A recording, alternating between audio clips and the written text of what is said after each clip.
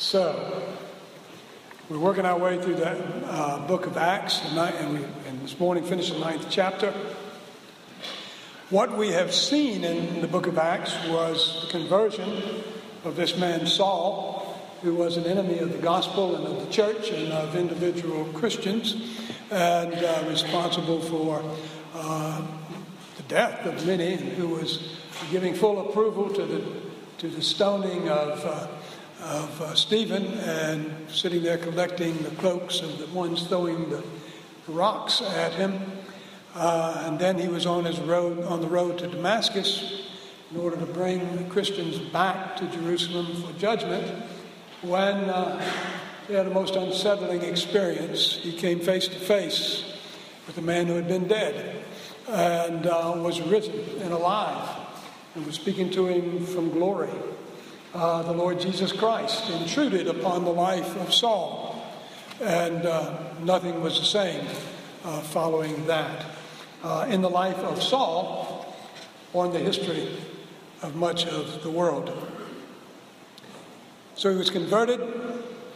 Immediately upon his conversion and regaining his sight, he had been blinded in his whole experience. You just don't look at glory without it doing something to your sight. And he began preaching, though, there in Damascus. And pretty soon they were out after his hide, and the Christians got him out of there in a narrow escape, letting him down in a basket over the wall.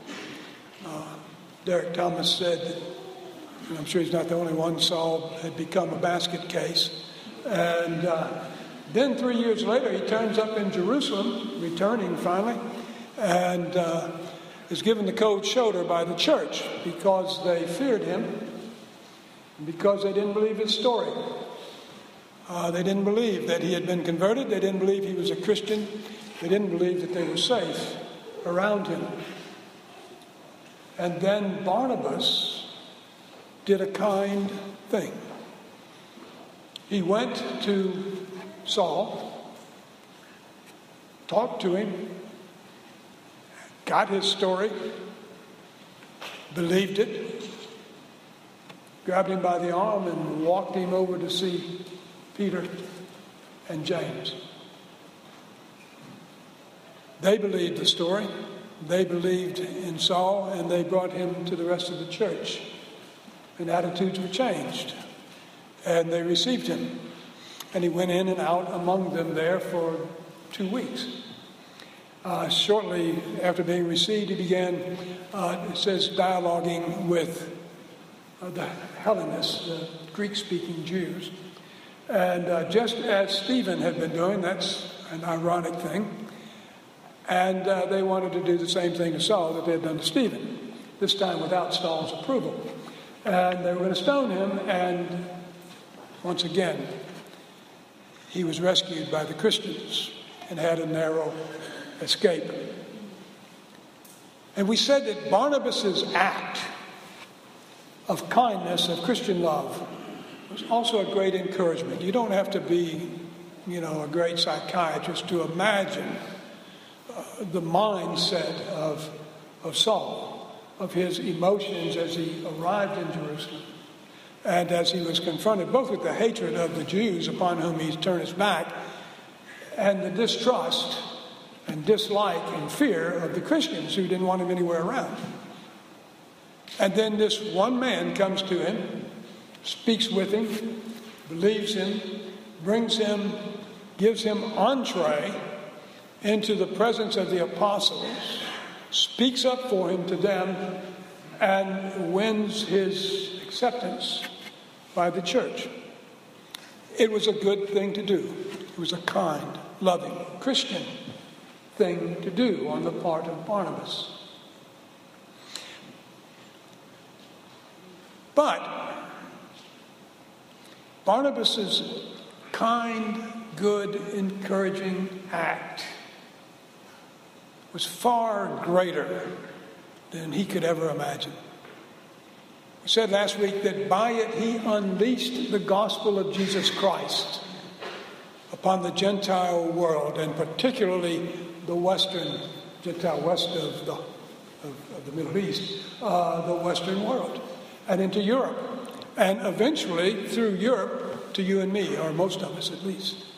And we owe a lot to Barnabas, by whose work Paul wound up preaching to our great ancestors.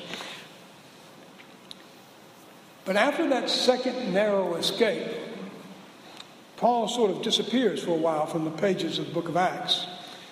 In fact, what he did was go back to Tarsus, his hometown, and he stayed there a while. I don't know that he laid low. There's just no report of what he was doing while he was there. My suspicion is he was engaging in Christian ministry of some sort, but nobody knows. And into the gap returns Peter, gap in the book of Acts. Here comes Peter back again, front and center, for the next couple of weeks anyway, next several weeks anyway. This morning's sermon has the title, if I had had it when I had the bulletins done, it'd be in there, but the title is Doing Jesus' Work.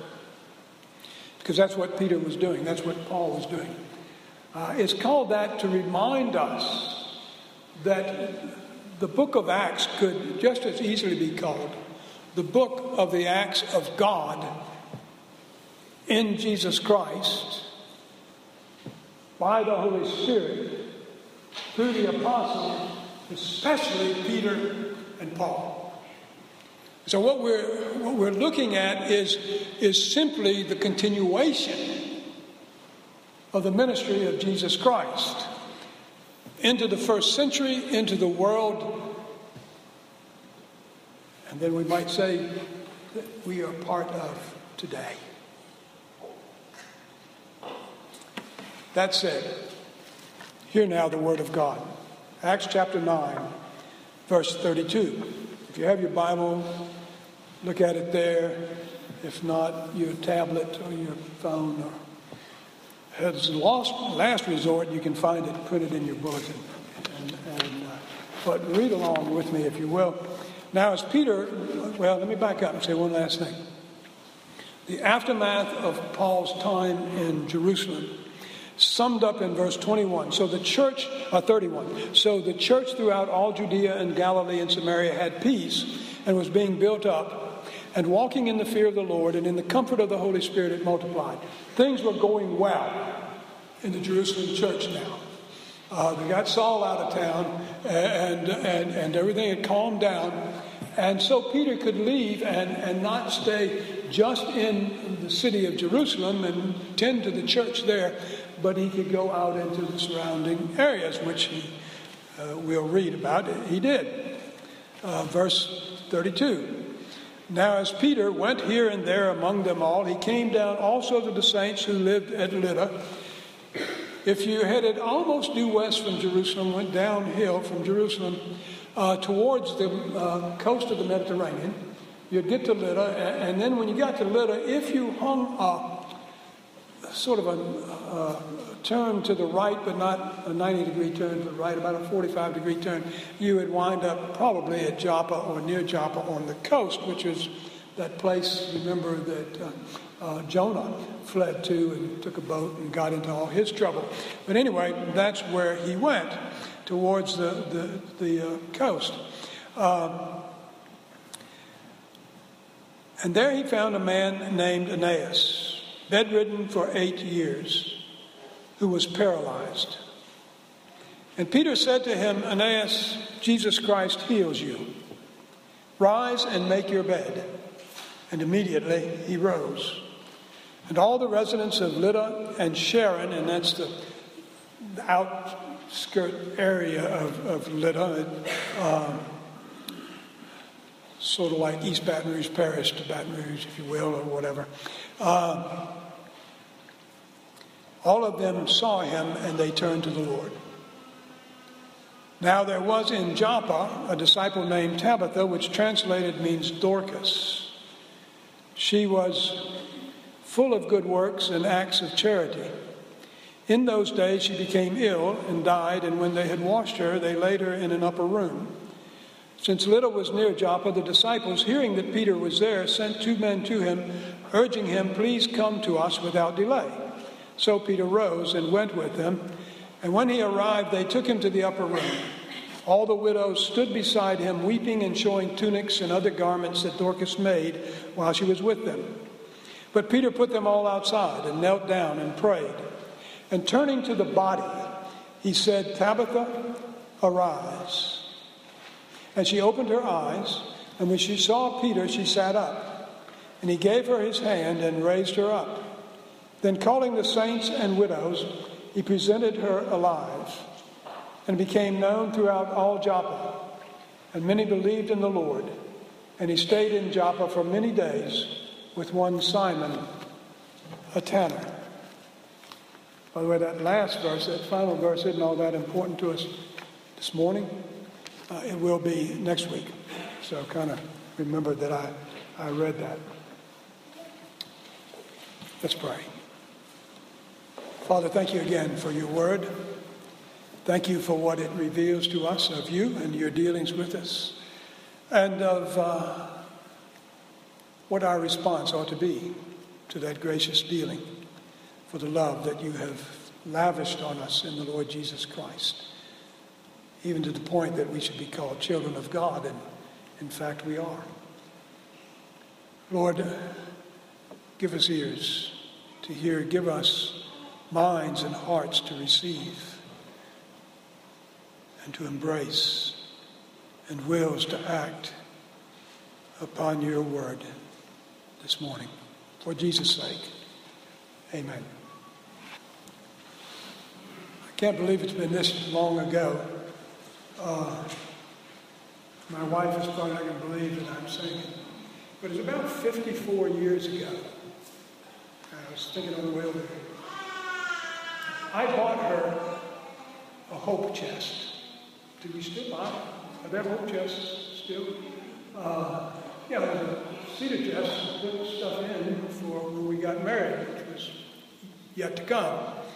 But, and I don't remember if that was a precursor to the engagement ring, or if the engagement ring came and then came the hope chest. But anyway, in that period of moving toward marriage, we went into New Orleans. We went out on the North Shore. We went into New Orleans and went to a furniture store that stood on the corner of North Rampart and whatever the street is over into what is now Louis Armstrong Park. I guess it's called part of Louis Armstrong Park. It was an old family-run furniture store. So midline and lower lines of furniture. We went there because the thing I did know about it was that they sell in Lane cedar chests, and that seemed to be like a good place to go to take your fiance or fiancé-to-be, get a hope chest, all that stuff. So we did. That was all. It is one kind of place where you go in and you can buy, living room furniture and pay for it, so much down, so much a week forever. And been there for a long time. I was there for a certain number of years later. But later, the property was sold, I guess, to Louis Armstrong Park. And they lost, their building. They sold their building. They had a pocket full of money. And so they moved into another building, which was not in that immediate area where they had been. It was on the other side of Canal Street. If you know anything about New Orleans, you know that there are people on one side of Canal Street that never been to the other side of Canal Street. I think even today, I know it was that way in 1960 when we were doing this. And they moved up there. And so to bring, and they sort of upgraded. In fact, they really upgraded. And they put on an advertising campaign that was tremendous. It won, I was in the ad club at the time, and we gave them every award we could give them. But they won all kinds of national awards for print and media advertising. It was tremendous. Beautiful, magnificent ads. The commercial, everything was perfectly done. It was the best to this day I have ever seen. And in 2 years, they closed Gold Blooms. In advertising, it's not the artistic. It's not the art. It's the effect. It's the results. Say all that to say that here in this text, we see 3 signs that are effective in pointing out and showing the power of the gospel of the Lord Jesus Christ. The sheer power of God at work.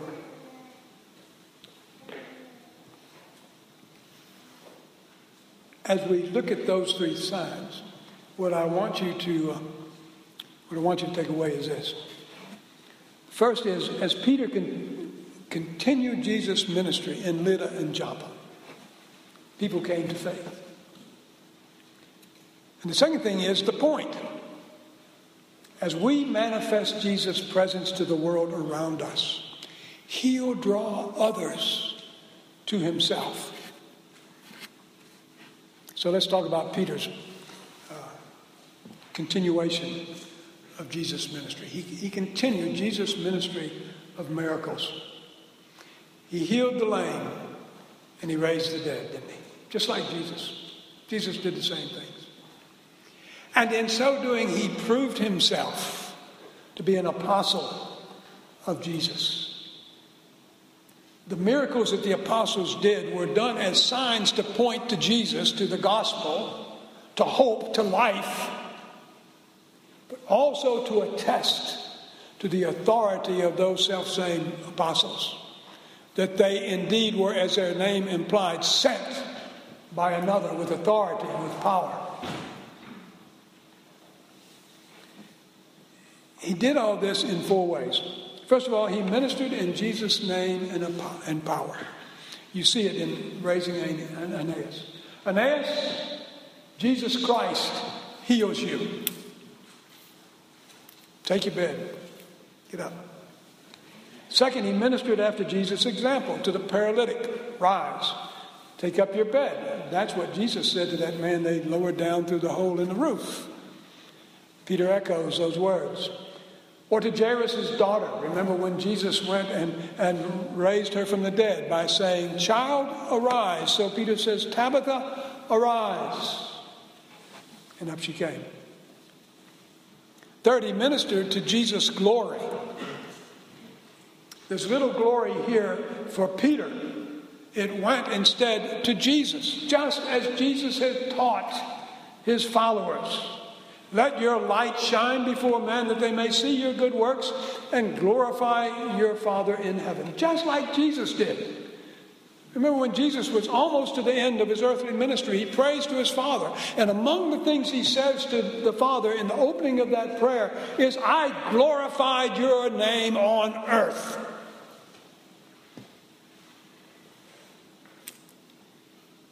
Which ought to be your and my goal in this life. And fourth, he ministered Jesus' salvation. The same command to each. To Aeneas and to Dorcas. Single Greek word. We translate it, arise. Arise. It's the very same word the Bible uses for the resurrection of Jesus Christ. For God's raising Jesus from the dead. It's a powerful word. It's a powerful word. So Paul could write, "You were dead in your trespass and sin, but God did something. He raised us to new life and seated us in the heavenlies in Christ Jesus. He gave us resurrection life. We're new creatures in Christ. We have eternal life. Not only continuity of life, but quality of life. Where we have eternal life now. Everything is new. Everything is changed. It's raised from the dead. There's life. that we enjoy it by his grace. Peter went about ministering that life. So we come to a question. Is the way Peter did it the way then that you and I should do it? Is this how we should continue in the 21st century in the Western world, in Baton Rouge, Louisiana, or wherever in the Western find ourselves? Is this how we should continue Jesus' work? And the answer is a solid yes and no. Should we go about it in his name? Of course. After his example? Of course. For his glory? Yes. Ministering his salvation? Yes. Exercising our gifts of healings and resuscitation?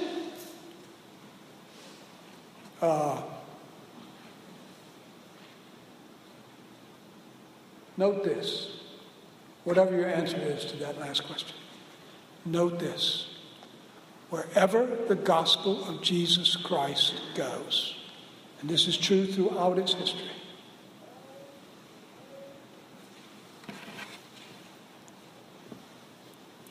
medical ministry has followed. Whatever shape it took, whatever it looked like. Where did hospitals come from? But they rose up out of the Christian faith. The gospel is always tied to healing, spiritual healing, emotional healing, physical healing. I don't have the gift of healing. I don't know anyone who does. I know people in this room who are trained in the healing arts. They're doctors, a couple of them at least I see. They're nurses, others that are involved in that the healing profession and the healing arts. But I don't know anybody that can walk in. I'm not going to call on y'all. I don't know a doctor that will walk into a hospital room and say, so-and-so, Jesus Christ healed you, and expect them to get up and walk out. Man been paralyzed 8 years. Peter says, yes, Jesus Christ healed you. Take it. Wait a minute. Yeah, I'll go to rehab. How long do I have to go through this therapy? You mean just get up and walk on the legs and move and significance. Yeah, we heal today, but we do it through doctors and medicine normally. Kate and Claire and Amy are going to Haiti. They're bringing supplies. Now, they're not going you're not going as medical missionaries, but you're bringing stuff, aren't you? Healing stuff and healing hope. It doesn't come in little tubes and packages. It comes in packages, but they look like Claire and Kate and Amy. We support Peru Mission. Well, a big part of that mission is clinics, medical clinics, where they do great work. Some of you have gone to Belize with Dr. Joe, Scott's dad, and the dental ministry down there. And on it goes. I said I don't have healing gifts. I proved that one night when my dad was kind of in bad shape. Had some surgery. My stepmother was just exhausted from watching him, and so no problem, I'll watch Dad. And she left, and I watched him through the night, and I'm happy to say he lived through the night. Absolutely no thanks to the sun. As the sun came up, and the ship was changing, the nurses, everybody, and Dad looked at me, and he's the son thing. But don't ever do this again. I don't think I could do it. But yet we ought to do what we can do, should we not, to minister to those who suffer. Our ministry will look different from Peter's and from Paul's in some regards, but at the heart it ought to be the same. So rather than look at Peter, perhaps we ought to look at Dorcas. Might be a better example for us to follow. Something more doable, if you will. My grandmother, my Grandma Rossi, and Dorcas, a whole lot alike, just had an awful lot of things in common. You know that Dorcas is the Greek word, Tabitha is the other word. Aramaic, thank you. But what they mean is gazelle. And picture a gazelle, one of the most beautiful, graceful animals there is. She was apparently a graceful woman. My grandmother was the same way. She was visiting us when we were in seminary. I was in my early 30s. She was 90 at the time. And I won't go through it all. Anyway, she was there. I bent over and picked up a piece of paper off the floor, and I groaned a little bit as I did it. I run it and I picked it up. And she said, "What are you doing?" She said, "You ought not groan like that. You're a young man." I said, "Now, if you would do this every morning 10 times, pretty soon you wouldn't do that." And she stood there, and she put her hands up in the air like this. And she bent over and laid her flat on the floor. And she did that 10 times. And I have not done that. I did not take her counsel. I can bend over and touch my knees on a good day. But that was just the way she was. But also the way she was that if there was somebody that needed something, they came to her in her end of the whole parish in which we lived. She, after World War II, I mean, I can remember this vaguely. But I can remember her taking people. She had a car. Most people out in that end of the parish didn't. They might have a tractor. They might have an old truck. But people that need to go to New Orleans, you rode the bus, but they may not have had money to ride the bus, and the schedule may not have been right. So my grandmother, in her 1941 Dodge, would drive people into New Orleans for medical appointments, to the hospital, home from the hospital, job interviews, you name it. She was public transportation for that part of the parish. Men came back from World War II, and a little bit from Korea, but particularly from World War II. And they need to go, most of them going to New Orleans for job interviews. She would take them, load up her car and take them down there. Some of them needed a suit to go for a particular interview. Nobody in that end of St. Anne Parish in a suit in 1946. And so she'd drive them to Covington or to Bogalusa, find a suit. Because most of them didn't have any money either. And just on and on. She'd sit up with people, and the sick people and everything, and it just goes on and on. Linda and I picked her up one time in Bogalusa. We were coming that way for something, going our way home, and we were going to see her, but she was in Bogalusa, so we picked her up there to take her to her home, and we visited in her car. She was staying with this lady, and I just, as a friend, she knew the lady's daughter. The lady's daughter had polio, and was somewhat, had some things she just couldn't do. So her brother did things she couldn't do, and between the two of them, they took care of her mother. But after about 3 weeks, Roxy had to come home and things to do there. So we picked her up and all the way home. She was talking about poor old lady, whatever her name. Poor old lady. I just don't think old ladies, is going to be able to do such. So, and about the 4th time she said, "Old lady so-and-so," I said, "Come on, Rossi, how old is old lady so-and-so?" "Oh, she must be 75. My grandmother was 87 years old at that time. I mean, that's just the way she was born. She was doing good. She and Jesus and Dorcas went about doing good. Dorcas didn't do monumental things. She did what she could. My grandmother didn't do any monumental things in the kingdom. She did what she could. So we read about Dorcas, she was full of good works and acts of charity. What an epitaph. Had Peter not raised her from the dead, that should have been put on her tombstone. We Protestants of the Reformation, because of our belief in the doctrine of justification by faith, and we add the word alone, sometimes we question the role of works, of the need of works, of the necessity at all. Well, that's nonsense. The Bible clearly teaches that our response to the gospel is first of all faith, and out of that faith comes what? Love, working up a storm, Paul says. James says, what good is it, my brother, if someone says he has faith but does not have works? Can that faith save him? If a brother or sister is poorly clothed and lacking in daily food, and one of you says to them, go in peace, be warmed and filled, without giving them the things needed for the body, what good is that? So also faith by itself, if it does not have works, is dead. It doesn't mean we're saved by those works. It means that the natural response to being saved by grace is good works.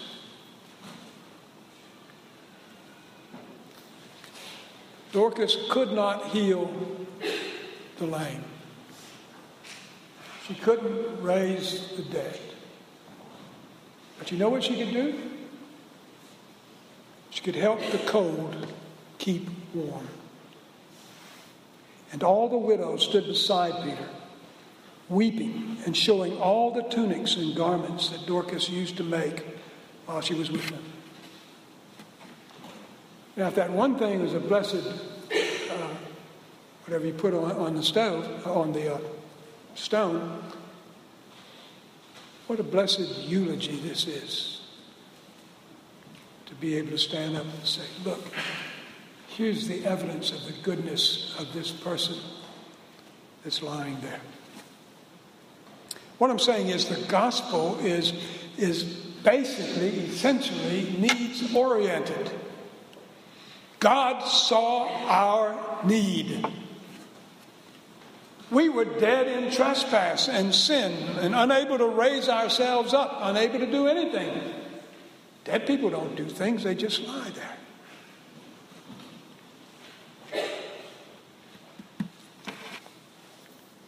But God raised us up. He did what only he could do. He sent his Son into the world and to the cross and to the grave. And he raised him up. All for us. You can't save anybody. You can't save yourself. I can't save anyone. I can't save myself. But we don't have to. Jesus handled that at Calvary. You and I, on the other hand, need to do what we can in response to what God did in the Lord Jesus Christ. All of which brings me finally back to the point. As you and I manifest Jesus' presence to the world around us, whatever part of the world that might be, he'll draw others to himself. I spoke of 3 effective signs pointing to the power of the gospel. Each is miraculous. There's a healing. There's a resuscitation, and it was a resuscitation. You understand that Dorcas would die again. It wasn't a true resurrection. She would have to die all over. But these signs and wonders point to the power of God, and they're called wonders because they inspire awe in other people. But there's even something more powerful than those signs and wonders. God's love manifested through a Christian's life. Go back over your own testimony of coming to faith in Christ. I'm talking to Christians. Look back over it. What got your attention? What either drew you to Christ or confirmed the gospel to you? I'm willing to bet for the majority of us, it was someone through whose life the love of Jesus Christ shone. And it was irresistible, wasn't it? I can withstand your arguments. There was a period in my life when, for some reason, I attracted people with tracts and little books and arguments for the deity of Jesus and for what he did on the cross. And I could trust him. And then somebody loved me. And there was no good reason for it. He just loved me. Joe's been crazy. I've talked about it before. And it made me remember my grandmother and the love for the saints, and to remember what it was that drove her, that I had pretty well blotted out. There's a lot that you and I can't do. But we're not called to do that. We're called to do what we can do. And by doing it, to show Jesus' love, his compassion, his goodness, his grace to someone who needs to see it. And that's the sermon. All for Jesus. All for Jesus. All my being's ransomed powers. All for Jesus. All for Jesus. All my days and all my